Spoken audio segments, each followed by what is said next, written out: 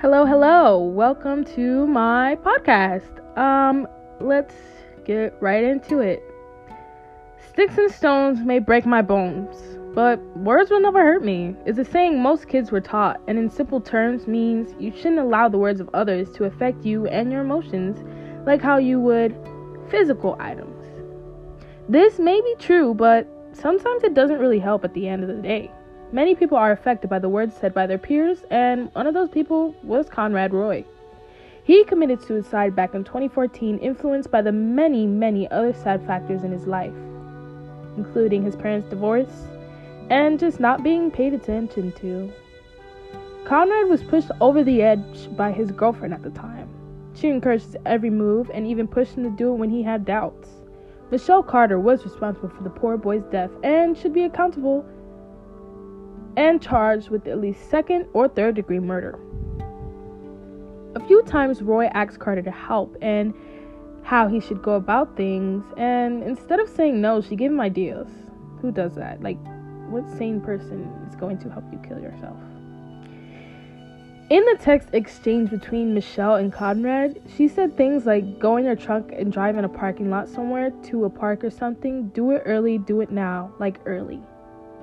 Now, this wasn't exactly making his situation better, only enabling him, only telling him to really go kill yourself, which isn't something you should do if you care for somebody. Now, Michelle did the total opposite, and we don't know why, but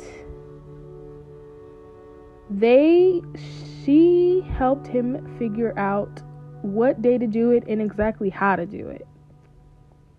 On that day, he sat in his car awaiting his death, and he decided to get out because he felt it wasn't right. It's not right. That's what he told Michelle.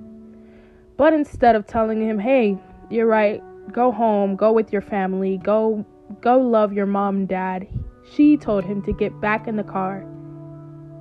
Now, that isn't something you should do when you are being told that the person doesn't want to do it anymore. You don't bully them to getting back into the car. But she did, and I feel like that is a very important part of the case, as if she had not done that, he would probably be here right now. And even if he wasn't here right now, he wouldn't have gone through with it that day, and she probably could have gotten him some type of help. But she didn't, and she should be held responsible for that. 100% responsible for criminal negligence. Now, some will argue that as someone continues to ask you to do something, no matter how many times you refuse, you eventually wear down and just give in and do it. They think this is exactly what she did, but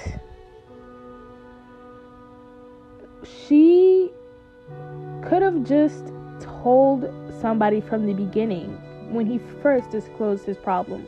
She could have told his parents, which probably would have been a good idea than just trying to do it herself, which she did for a while. She did try it out for a while, but eventually she just stopped and just told him to do it, which is something that isn't right. But anyway, to sum it up, there are many things Michelle could have done to prevent it, but she didn't. She chose not to.